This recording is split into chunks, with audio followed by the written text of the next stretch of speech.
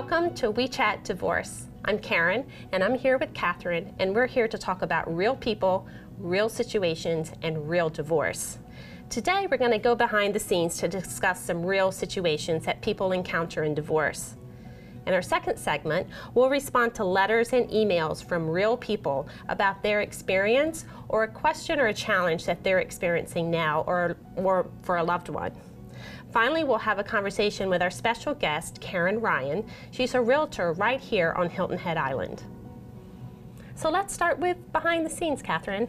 I actually have a really great story about someone and Karen Ryan together. So this was a very exciting situation for me and now for the client, and I think for Karen as well.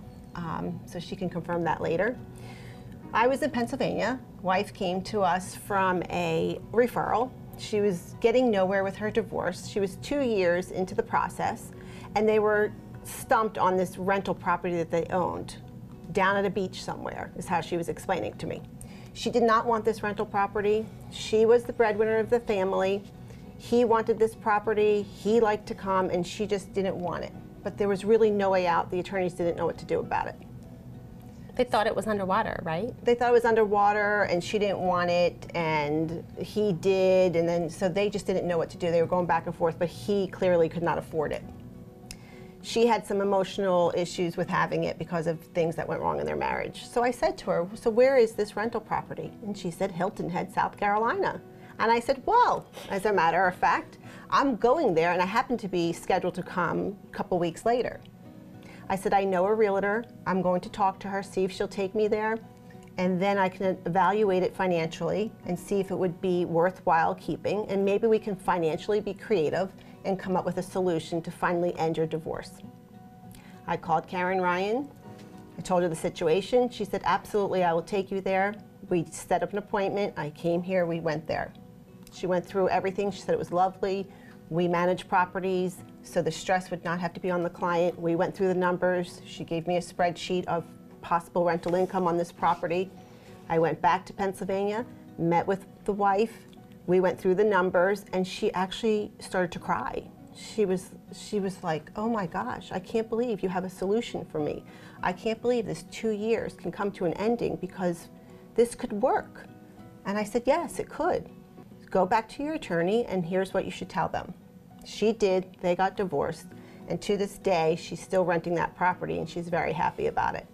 So to me, that was just such a great story. It was just, again, a way to help somebody think financially creative, take the emotion out of why you do not want this asset, which is an asset for her. Sometimes it can be a debt, so we would, and if it was, we would have said, let's think of another thing that we can do to balance this out for you. Well, that was a win-win for everybody. It was. And to that point, it's so hard to make decisions in the divorce process at any moment because you're just so driven by your emotions and everything's new and an unknown. And I know that you say so many times to people, we're going to start with the knowns and we're going to keep going from there. So there's so many unknowns. Let's focus on the knowns, right? Yeah, and then everything kind of falls into place. Another thing I think we should also talk about is when you're transferring property after divorce, and so she got the property for herself, it's so important that you know that the deed is correct. And even though it seems like a simple transaction, even that can be messed up and can be a reason for litigation later.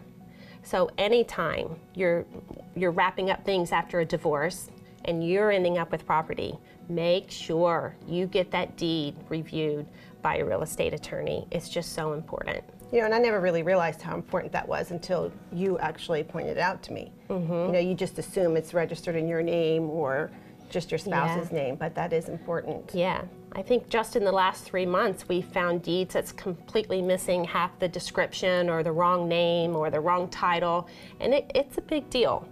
So remember that. That's a very good thing to do. So the takeaway here is, don't ever feel like you're stuck in a situation with property. There are professionals that will work together, will come up with a solution for you. Whether it's good news or bad news, you'll get it, and we will figure out a plan for you to take care of that and move forward. And if your deed is not looked at, we will align you with the real estate attorneys, probably is the best resource for that. Yeah, absolutely. To have that double check, and then you make your realtor's job much easier as well. Yeah. All right, in our next segment, we'll be reading a letter from a viewer in the C and K segment. We'll be right back.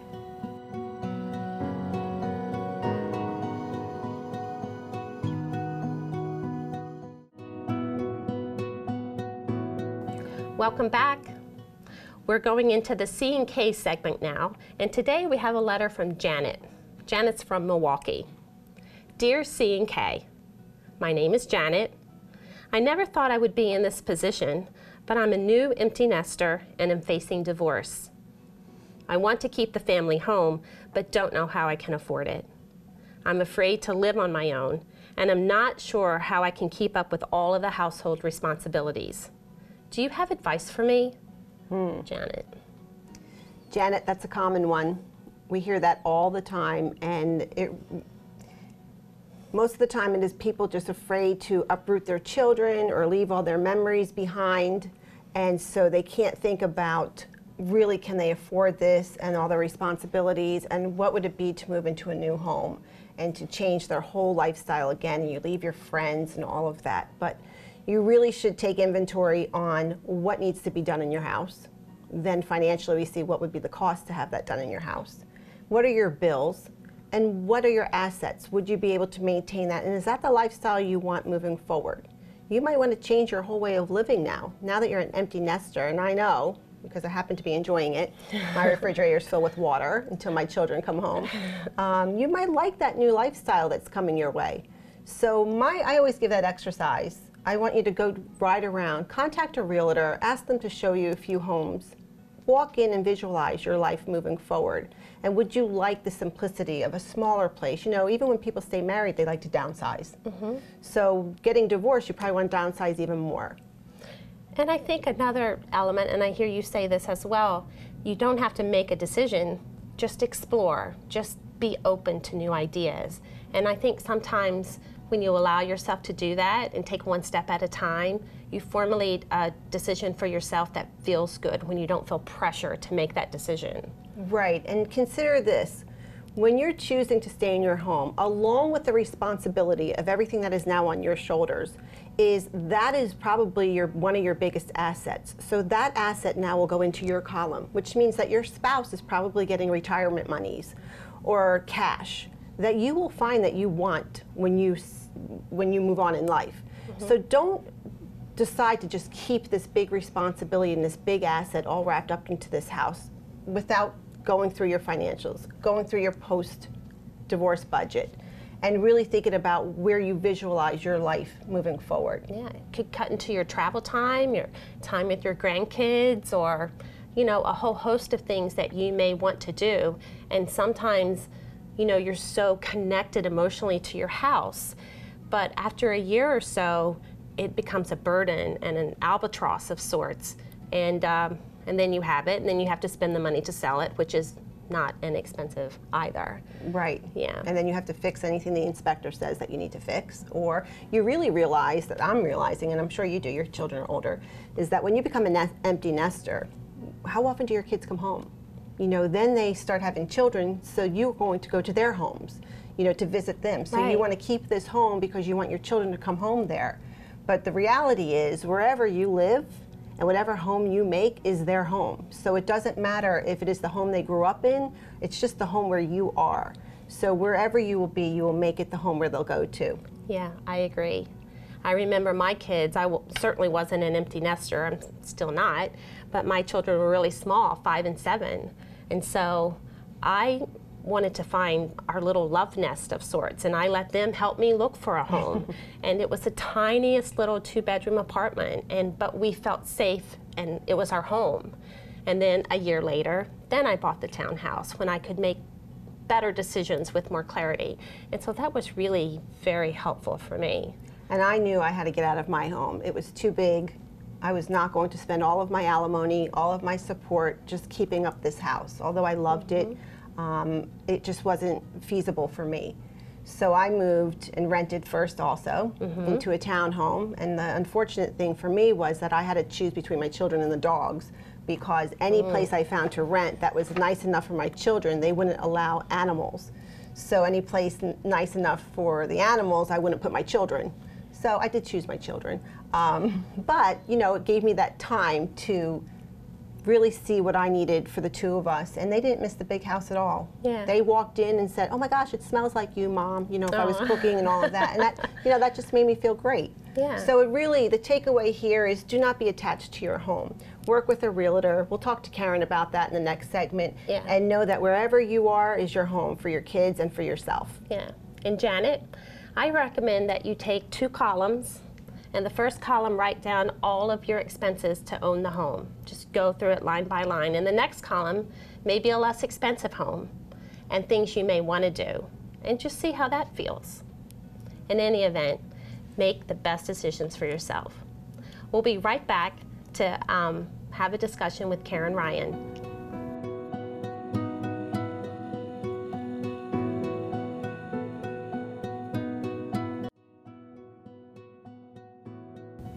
Welcome back.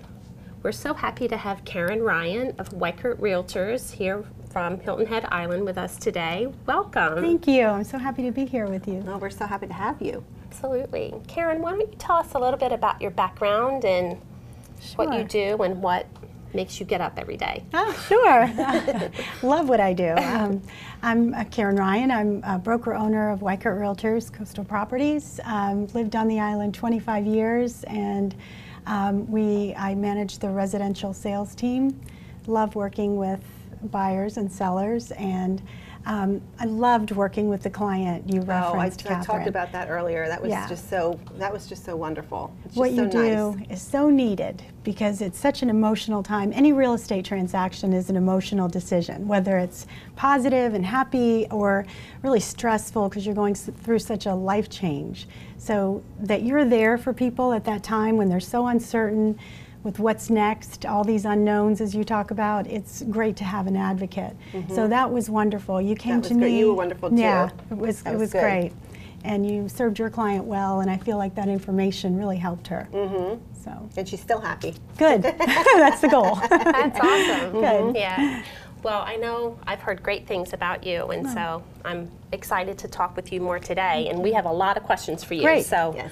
in a short amount of time. So Okay. let's try to get through them. All right. So number one, we get asked a lot, how does a person's credit score affect their ability to buy or rent a new home? Greatly. It very greatly can affect your ability to buy. First thing I would say is know your financial condition first. Know you know, where your finances, where your money is. Be able to bring that to a lender and find out what your credit score is, your ability to buy. You can go to Equifax or many services to find out your credit score. You'll be able to get a greater amount of money if you have a better credit score, and your interest rates will be lower if you have a better credit score. So work on improving that if you find something that's a surprise on there, and you know, you can improve your credit score greatly by knowing the facts, by at least finding out what's on it. What if you have no credit score? We run into that. Yeah, right. Where- And we've seen that Yeah. too with women who are going through a divorce, and you know, they feel like, oh, it's going to be fine. We've bought many homes over the years, and they come to find out they have no credit. No credit is actually worse than bad credit sometimes. That's so The interesting score, that you say that, yeah. Yeah, the score is far lower with no credit. They have no history. The banks have no idea what kind of risk you are. So if someone finds themselves in that position and they have no credit, first thing you want to do is get a credit card. Make sure you make payments on that credit card. You want to not necessarily put a charge on there and pay it right off. You want to, you know, get a charge and then pay it over time so they can see that you're paying the minimum or more on the card. Don't put yourself in a financial risk, but show some history of on-time payments. Okay. That really will help. I would not have realized that. So how long does it take to establish credit?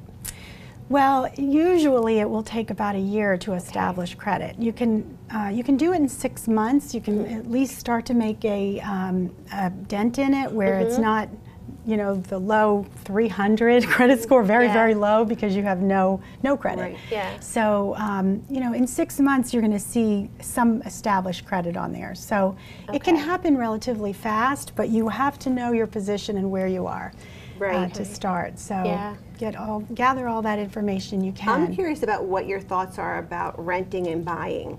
So do you know, renting, is it easier for someone to do that first and then transition to buying, especially if you don't have credit? It gives you a year to build some credit up. Right.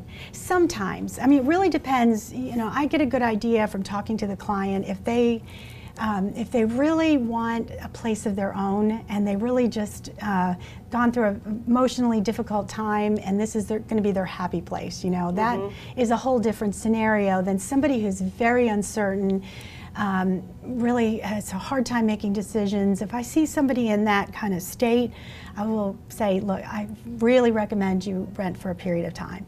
Rent, we'll continue to look, something will feel right. You said that before. It'll so feel that's nice. So you actually take that on as yourself. You say, let me assess this person and see how emotionally they're ready for this. I like that. Yeah, I mean, I get a good sense from someone, and I think anybody who's been in real estate a while can get a good sense from somebody if they are just, you know, indecisive about what they want to do. One day they want to do one thing, the next they're very, they dial it back and say, you know, I'm not ready for this. So I don't ever want to push somebody in that position to move forward with buying. I don't want them to have a, you know. That's great. Yeah, you want them to really want to buy and have it be right for their life.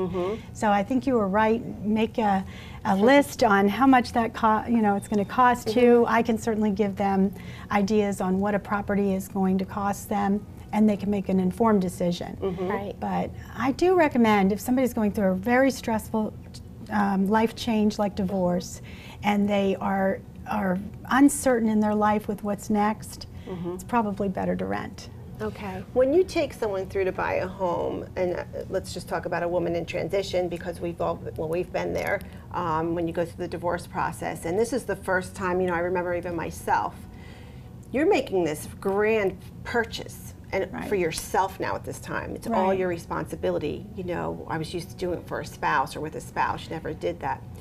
Do you ever have to have the reality talk with them that you can't afford the upkeep of this home? Because a lot of people can afford to buy a home, but can they afford to maintain the home? Right. And what negative effect that would have on them in the long run? Yeah, I think sometimes if they've never owned a home by themselves, there is this, again, unknown.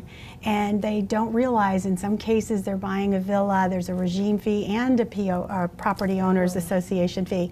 And there's transfer fees, there's all these different fees that come into effect with certain properties. So we'd always lay that out on what it'll cost them to get into that home, what it will cost for monthly carrying costs for that home.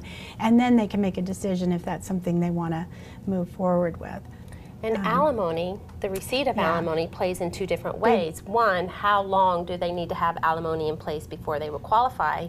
But also, alimony is going to end at some point, most of the time. And then, you know, they need to plan beyond that. And so many times, that's not really taken into consideration. So, first of all, how many months of alimony do they need to have in place before they would qualify? They need to have a history of 6 months of alimony payments or receipt of payments in order for that to count towards qualification for a loan. So, which is a really good point to bring up as a financial here. That needs to be negotiated in your agreement. So if you're in the process and you are thinking of buying a home, make sure that it is recorded somehow that you are receiving those payments sooner than later if you are in anticipation of buying. Right, great point. Yeah, because they come out thinking, oh, I'm going to get this and this is going to count towards it, but it can't count towards because you actually take the decree and you have to submit that with your application as proof that you are receiving that alimony and the length of time that you're receiving it. Right, that's right. You have to receive it for 3 years at least? To qualify. And then after that point, you know, you have to just show you can afford the property. So It does come into effect. So much to think about. There's a lot to think about, but you know, as long as you know these things and you can go in prepared, you just gather that information, talk to the right professional. I think your service is so awesome for somebody who's coming out deer in headlights. They really need an advocate. And talk to a real estate professional. We'll put you with a great mortgage lender who can give you the great advice. You don't have to move forward either way. You shouldn't be working with somebody who's putting pressure on you to make a decision. Absolutely, I agree with that. It should be. And I like how you assess how they are feeling about their decision making, and you're willing to go, let's go to rental right now. Yeah. Because we say that often. I always say, just rent for a year and then decide. So it's nice that you do that. And if someone is being aggressive, back off. Right. I mean, a real estate professional wants that person in the right home. We love home ownership. We love, you know, making someone really happy with a home. And so a lot of times they come down to Hilton Head and they look many years, come in and they look for a property and then they leave again. But in this situation, you know, we want them to rent and to really assess, you know, where they're living. Maybe they thought, oh, I want to try a different plantation than where I was married, or you know, and rent there for a little while. See what the lifestyle's like. See if you make friends, and you know, it's often not what you think living in a place. So. Yeah. Well, I would like to cover one more question before our time is up, because this really factored into when I was buying a home. What is the typical ratio of income to housing expense? Well, what's required by mortgage lenders is no more than 50% of your income or your debt to income ratio. And that's a lot, though. So when you're first getting you know, divorced, you want to have a lifestyle. You want to be able to go out. So, you know, really more comfortable is 40, 45. You know, and you 40. still need 20% down. 20%. Well, as a down payment in most cases? Yeah, you can go 15% down. 20% down is for an investment property. Oh, okay. But there are other scenarios you can put to 3% down. Okay. So just depending on the kind of loan and kind of property. Oh, great. Great information. Thank you, Karen, for being with us today. And thank you all for tuning in. If you would like to join the conversation or connect with us directly, please email us at info@divorce, the letter U, solutions.com. And remember, we chat because you matter.